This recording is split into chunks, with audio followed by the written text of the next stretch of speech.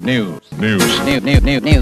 New York City. The FAQ NYC podcast getting more and more interesting by the minute. FAQ. Ho, ho, ho. It's FAQ NYC Christmas. I'm Harry Siegel here in Brooklyn with Professor Christina Greer with her fam in Philadelphia. Hello. Hello. And Alex Brooklyn in the Village. Hello. Hello. This week it's just us. And you, dear listener, there's lots and lots to talk about. We've got mutant strains of COVID, empty storefronts all up and down Manhattan, flights still coming in from Britain, the zombie village voice resurrection, Cuomo banning facial recognition in schools, and Mayor Bill de Blasio, months after this report was promised, finally letting this IG report about the summer protests come out and saying, well, you know, really, my bad. Not exactly my bad. He never says exactly my bad. He says he's like shocked and dismayed at the report and that we have to do better, etc., from the DOI report. However, even today, as we record on Wednesday, somebody asked him about, well, why in the DOI report isn't the two cops that drove the SUVs into a crowd of people, why isn't that in there? And he was like, oh, I didn't realize that wasn't in there, but it definitely should be. However, and I might be like, you know, not exactly verbatim here, but he's like, but however, people do need to get out of the way if there's a police cruiser coming through. And it's like, are you kidding me? Anyway, sorry to interrupt. Go on. Not at all. Not at all. It's messy, and we have 200,000 people running for mayor, about to include Cool Guy and Christina Greer favorite new crush, Andrew Yang. Watch me come through the screen. Do you think because I'm in Philly, I can't be in Brooklyn in about 2 hours showing up at your door? Like what? And I'm wearing a Biggie sweatshirt, kicking the door, waving what? The 4-4. So, keep with the jokes, Harry Siegel. No, I'm anti-Andrew Yang. He knows it. I know it. All of New York City knows it. He's a non-starter for me. Next. What's distressing me about Andrew Yang is this math. Look, a lot of these people who are running for mayor are just going to be making some consultants some money. Andrew Yang's main consultant, Bradley Tusk, doesn't actually need money. He got paid very, very well by Mike Bloomberg, his 2013 campaign he ran. He made a literal fortune working early on for Uber and getting paid in stock equity instead of cash, right? Like he is in this out of a certain sort of love of the game. And I think the math is that you have an election with 100 million candidates where partly because of ranked choice voting, nobody really wants to go that hard at anyone else because you want to be their people's number 2 or number 3 pick, right? Where there's no in-person voting, you have someone coming in who just banked in his presidential run all of this name recognition. Mm-hmm. And there's this sense of why not? And this puncher's chance, like all these cats, one of us cannot be wrong, as Leonard Cohen said, and somebody's got to end up as mayor. So everyone's taking their shot. Like say, take Max Rose. I can just totally dismiss. You know, you want to term in Congress, you lost. Listen, I don't turn my back on white men ever. Not in this country. Never. And fortune favors the bold, right? So it's like, listen, Andrew Yang, to quote Andrew Yang, I'm Asian and I'm good at math, end quote. So yeah, he's doing the math, I guess. And he thinks that he can roll up and be New York City's next mayor with all this, you know, built-in name recognition and ability to fundraise. We know that half these consultants, not half, a lot, are borderline mercenaries. So it's like they'll, you know, work for like Tommy the Train if they have to. Like it's like cash is cash. Because what we found is also, you know, some rich people, there is never enough money because you're never the richest. Until you are the richest person on the planet, you never have enough money because you're looking at other people who have more money than you, right? So it's like, I'm broke. Yeah, of course you're broke compared to like Michael Bloomberg or like, you know, Bill Gates or the Sith Lord Bezos. But like lots of people will just keep working for money because money begets money. And so you have, you know, someone like Max Rose who wakes up in the morning. It's like, I failed.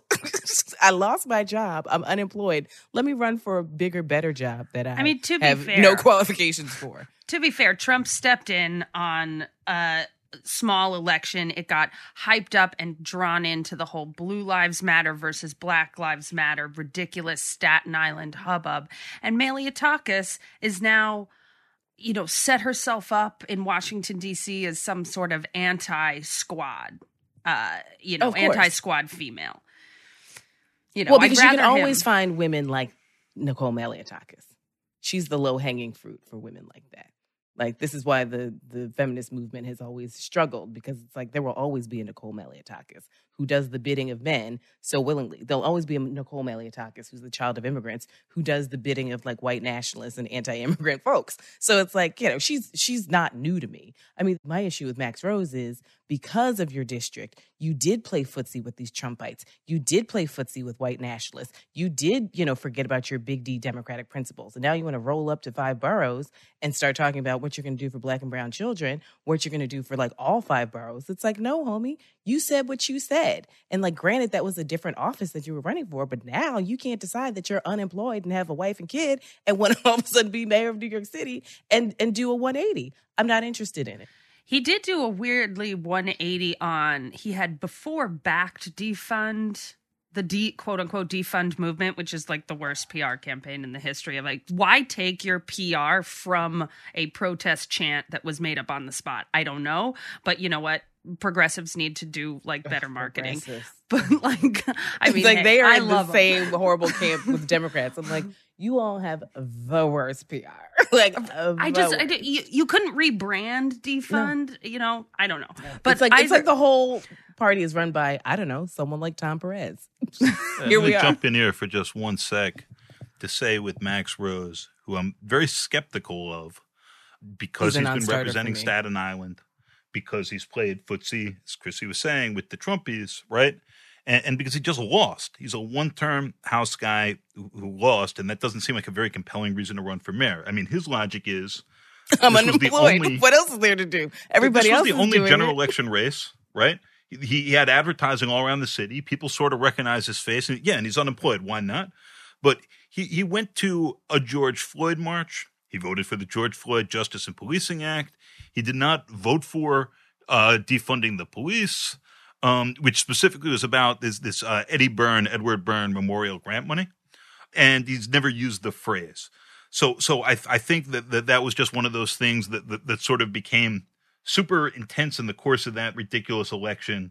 That's probably not the best handle by which to understand. Right, Malliotakis accuses him of like supporting defund the police, but now he distanced himself from all sort of reallocation of funding towards social services, et cetera, et cetera. And what we got out of it was like some vague secret operation in 2 zip codes where they're going to start sending EMTs and social workers to deal with the mentally ill and not hired assassins, i.e. the NYPD.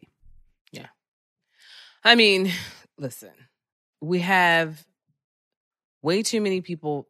I never like to say way too many people because it's, we're a democratic republic and we purport to be a democracy. So if you want to run, sure, go ahead. But like for a job this important, I find it very curious that 6 months before a primary election, you have all these men, I'm using that phrase deliberately, who have nothing else to do realistically because they've lost their various races. And it's like, I should be mayor. And I always used to joke about how men just wake up and look at themselves in the mirror. It's like, oh my gosh, I should be in charge. With what's like, how are you even making the case that you know what to do, that you know what's going on? I'm thoroughly confused. And I get it. The role of New York City's mayor, I think you grow into the gravitas, you grow into the job relatively quickly if you're actually paying attention and you're interested. But I'm not understanding how this crop of people who have policy musings a mile wide and a millimeter deep think that at this moment, for the love of country and city, like, why do you think that you're the one who should be leading us out of this? I'm scratching my head.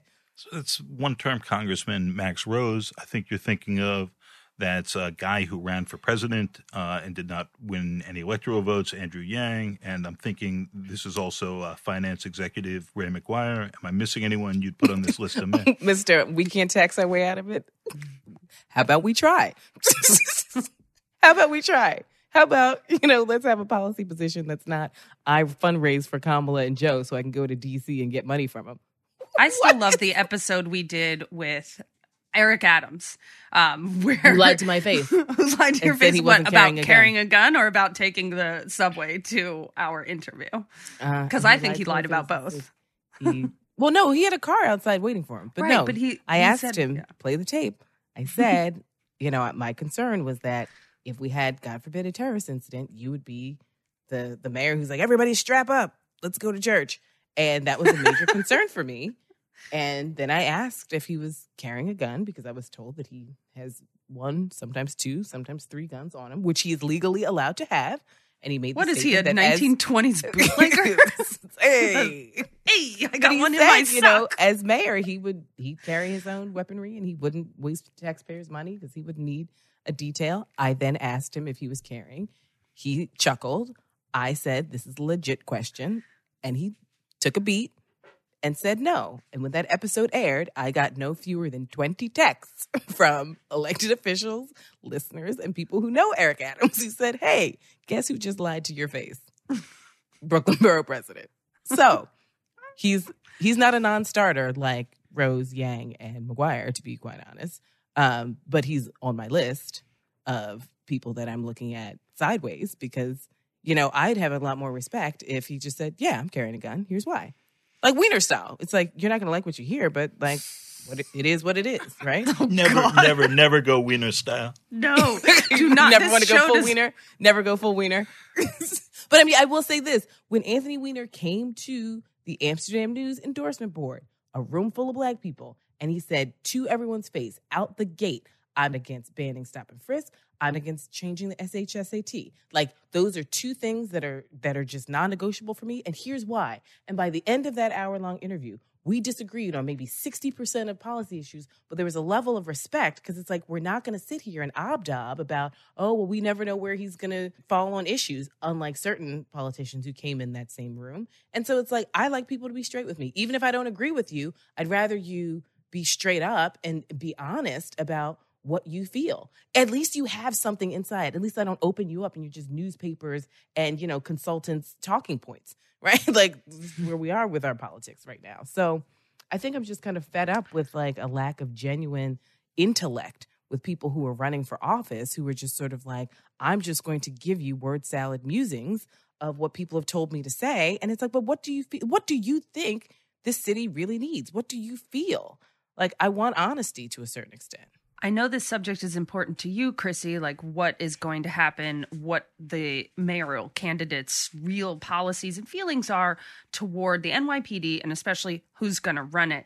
And as we're talking today, 50A, which was one of the major policy changes to come out of the George Floyd protests over the summer, the repeal of 50A, which, as we've talked about, ever since this show began, it was always our big bad. It shielded the public from knowing any of the disciplinary records of most police officers.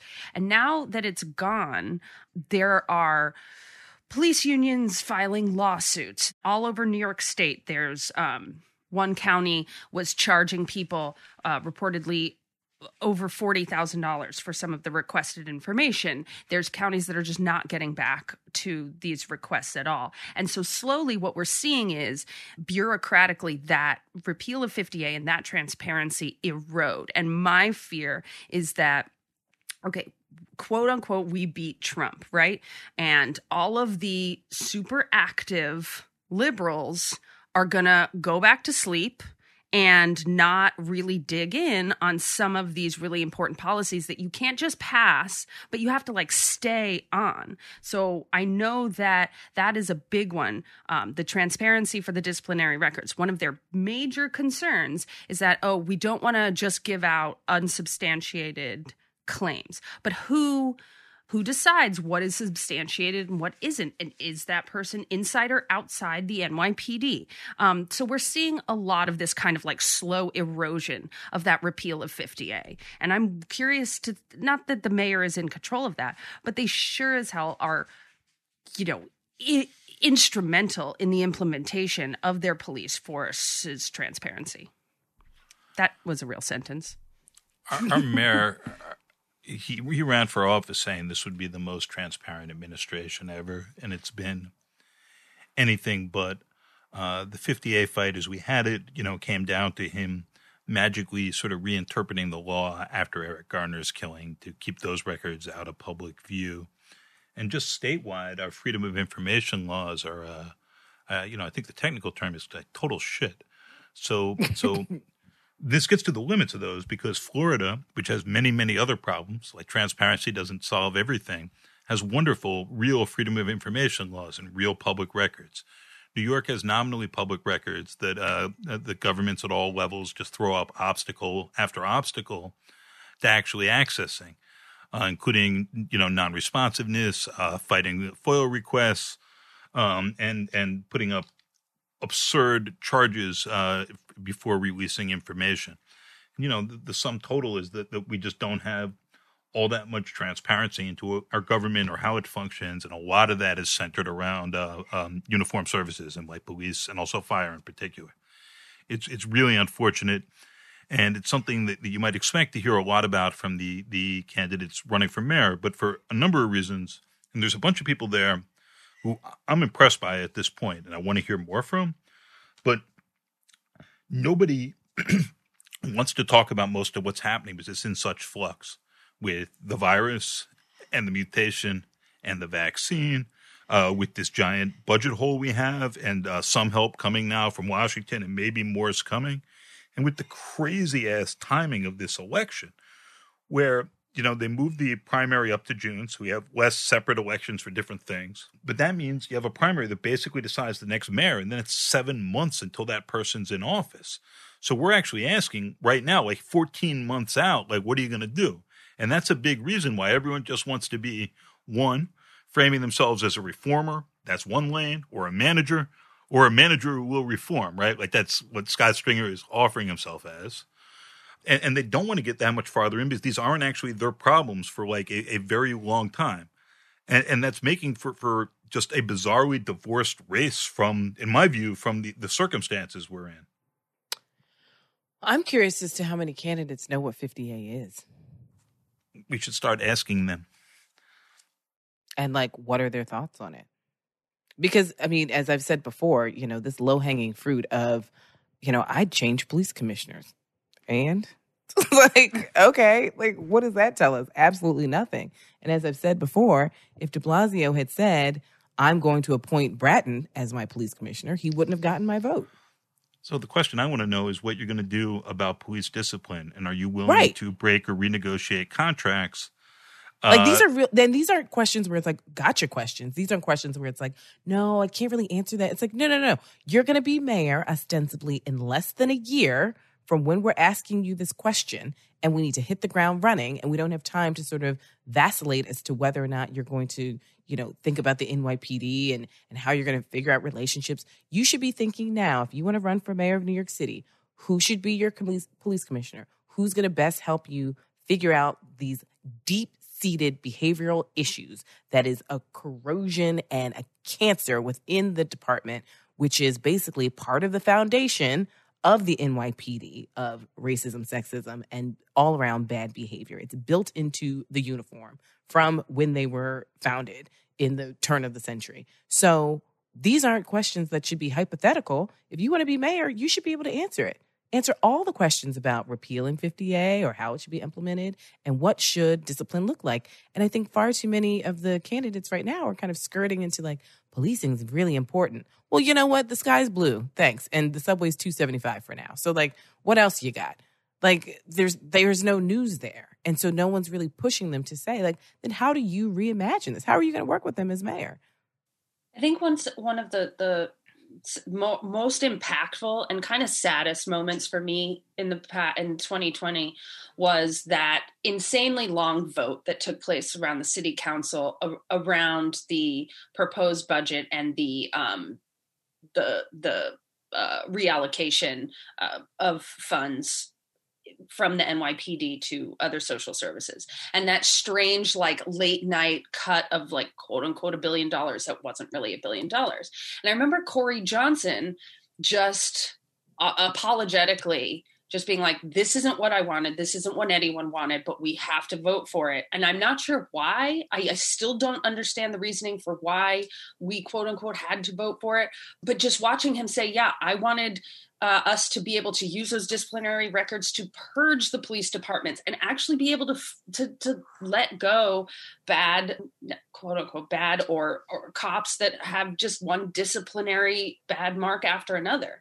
And it's interesting about unions. So there's a police union and there's, I have a funny story of my dad's, I'll say real quick. He was in the school teachers union. And the first time he was in prison in the 1970s, when he's up for parole, they're like, well, you need to have a job to go back to. And this is all according to him. So let's take this as like an exaggerated, probable truth. And he says, yeah, I work for the DOE. I work for the Department of Education. And they're like, what are you talking about? You don't work for them. You're in jail. You're in prison on drug dealing charges. And he's like, no, I work for them. Apparently you needed a 3-part trial to actually be fired from as a teacher. So technically, since he wasn't available for that because he was in prison, he was still technically an employee of the DOE. And now transfer that to whatever kind of insane protections the police unions have negotiated for cops, and with quote unquote unsubstantiated disciplinary records, it's not like many of these guys could ever be fired.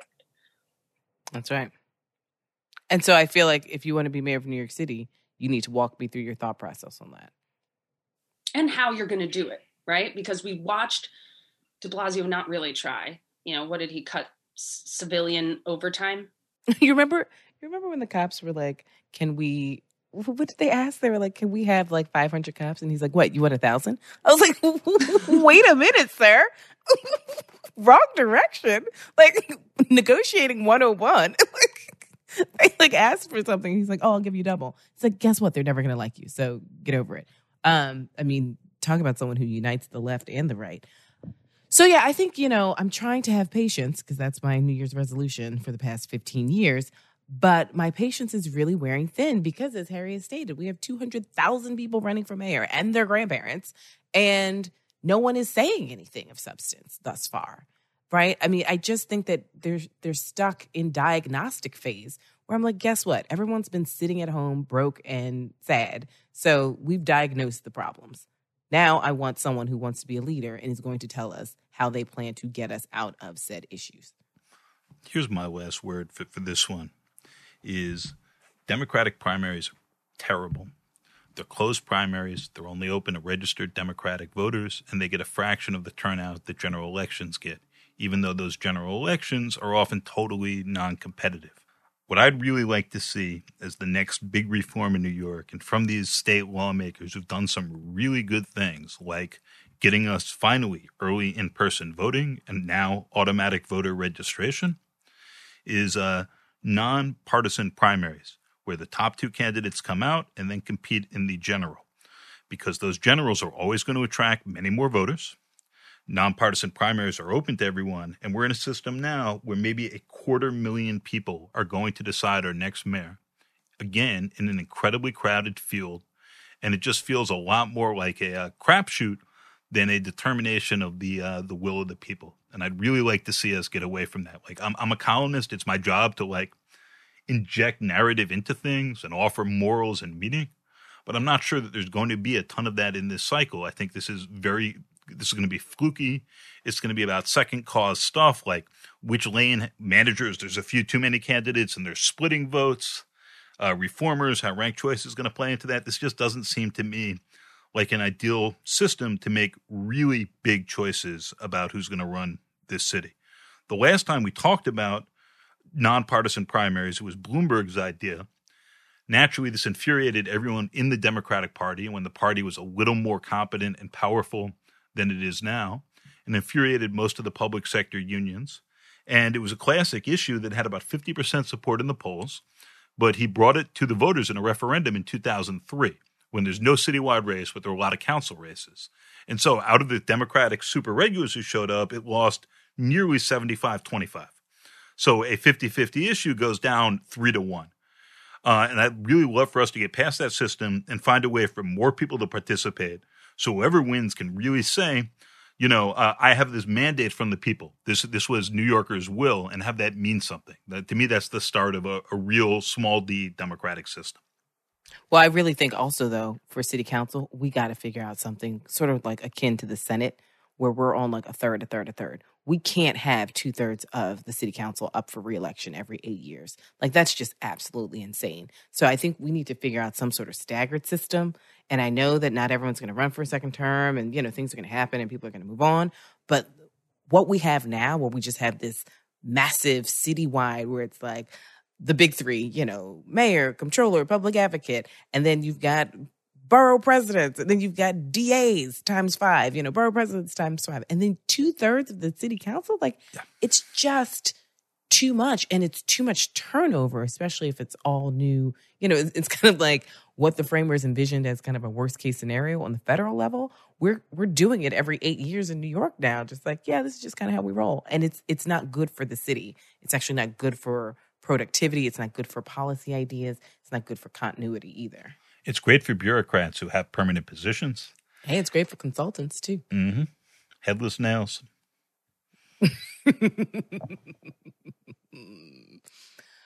Oh, New York. I worry, Harry, because I'm not sure what leadership looks like.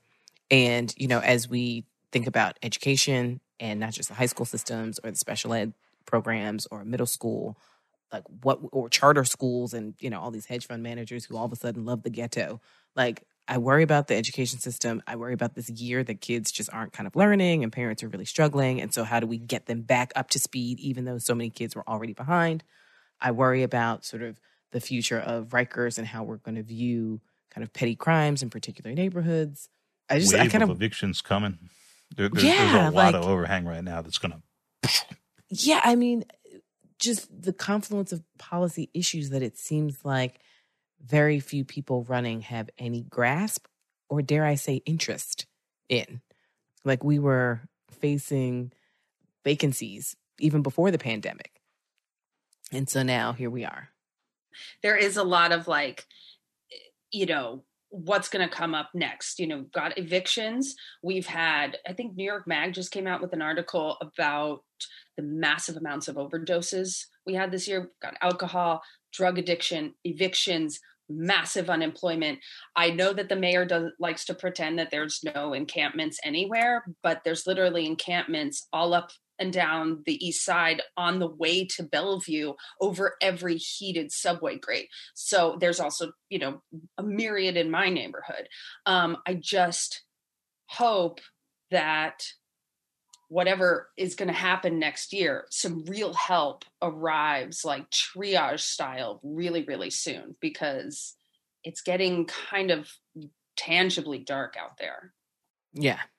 Well, we've been ripping on some of the mayoral candidates, but I'll say I was listening to the forum about homelessness and mental illness, and I was really impressed with one of the answers there from Catherine Garcia, who's the former sanitation commissioner who's now running for mayor.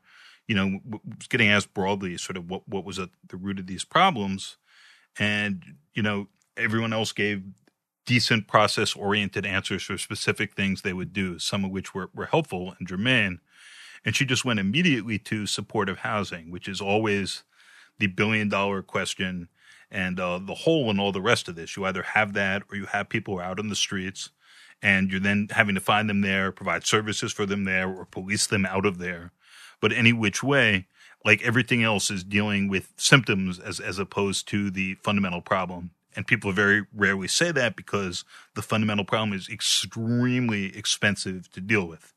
And once you say that and you put the line there, there's no more wiggle room or space to just nip around the edges. Anyways, we're going to have a lot of these candidates on in the weeks to come.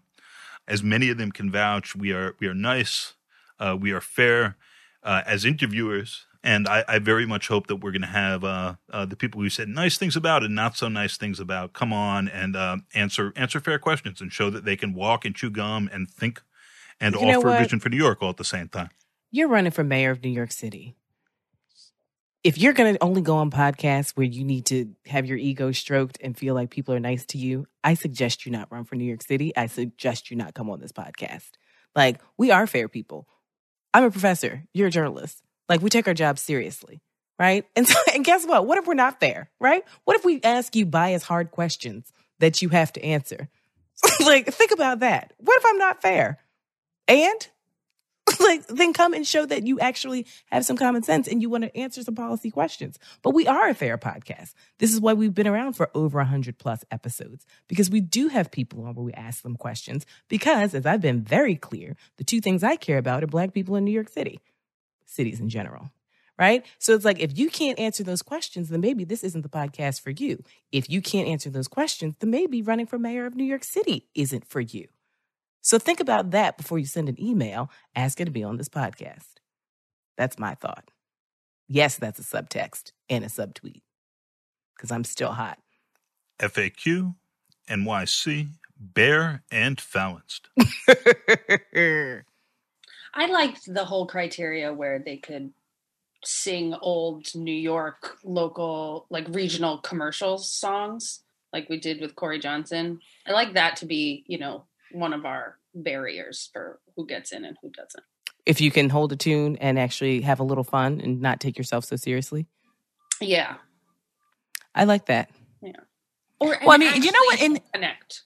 And I'm always fascinated at, like, what's it called? Not hypothetical history, but the history where it's like, what could have happened if, I'm curious to really think about what would this race look like if Corey Johnson were in the race. That to me is like one of the great New York City mysteries, as to like how folks would shake things out and what would be priorities. And he's in a lane, he denied being in this lane, but I'm telling you, he was in this lane that no one else was in, where as an identity candidate, and every candidate is that as well as a policy candidate, he was going to be the cheerful personality corrective to the mayor. In place of that, we now have several managerial correctives to the mayor. But he was saying, this guy is dour. I'm going to cheer. I'm going to be out at the front of parades and like smiling and singing. This mayor is like, oh, reporters, I object to the premise of your question. It's like, well, I'm going to DM you just because I want to chat right now. Yeah. It's a very different register. But I think that, in an era of COVID, having someone who appreciates joy is like, we talk about this all the time in Black politics. It's a form of resistance in some way. And it's a deliberate choice, and it's a strategy in moving people forward and moving people over to your side. So the fact that Corey embraces that, I think, would have provided a really unique perspective as to how we view these issues and how we talk. I mean, let's be clear, the man's a shark. Like, you don't get to become speaker of a city council by like telling jokes and dancing at parades. So how does his entree into the race kind of change the tone of the conversation? But he's more comfortable in a policy space than the vast majority of the candidates in the race. So I'd be interested in like the honey traps that, he would set as like a seasoned politician.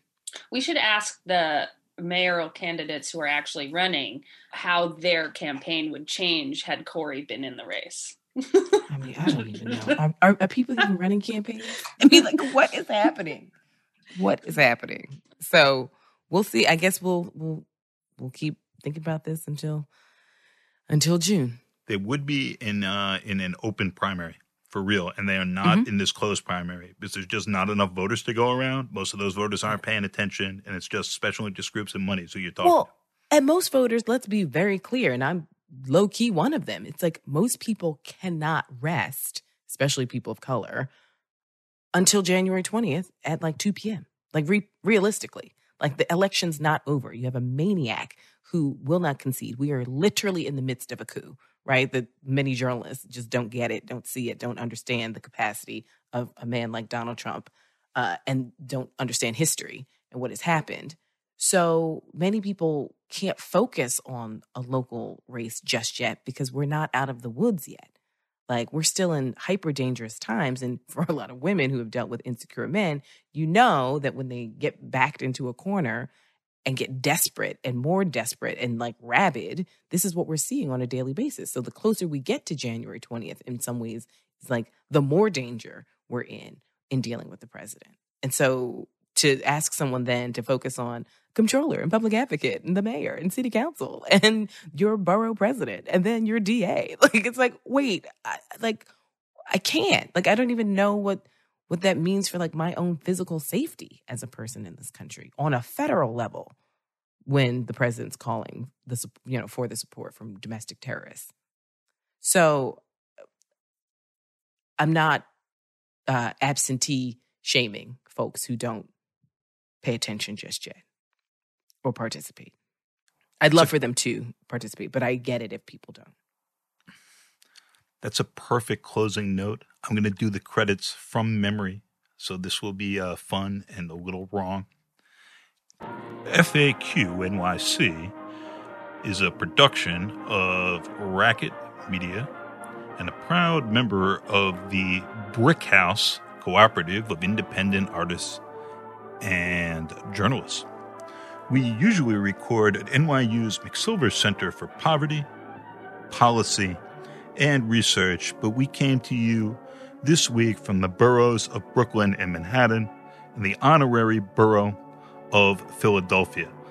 A special thank you to our guests, us, and until next week, be safe, be kind, be good, be decent, wear a mask, get tested if you need to, get a vaccine if you're properly in line to do such a thing, and we will talk to you soon. Goodbye.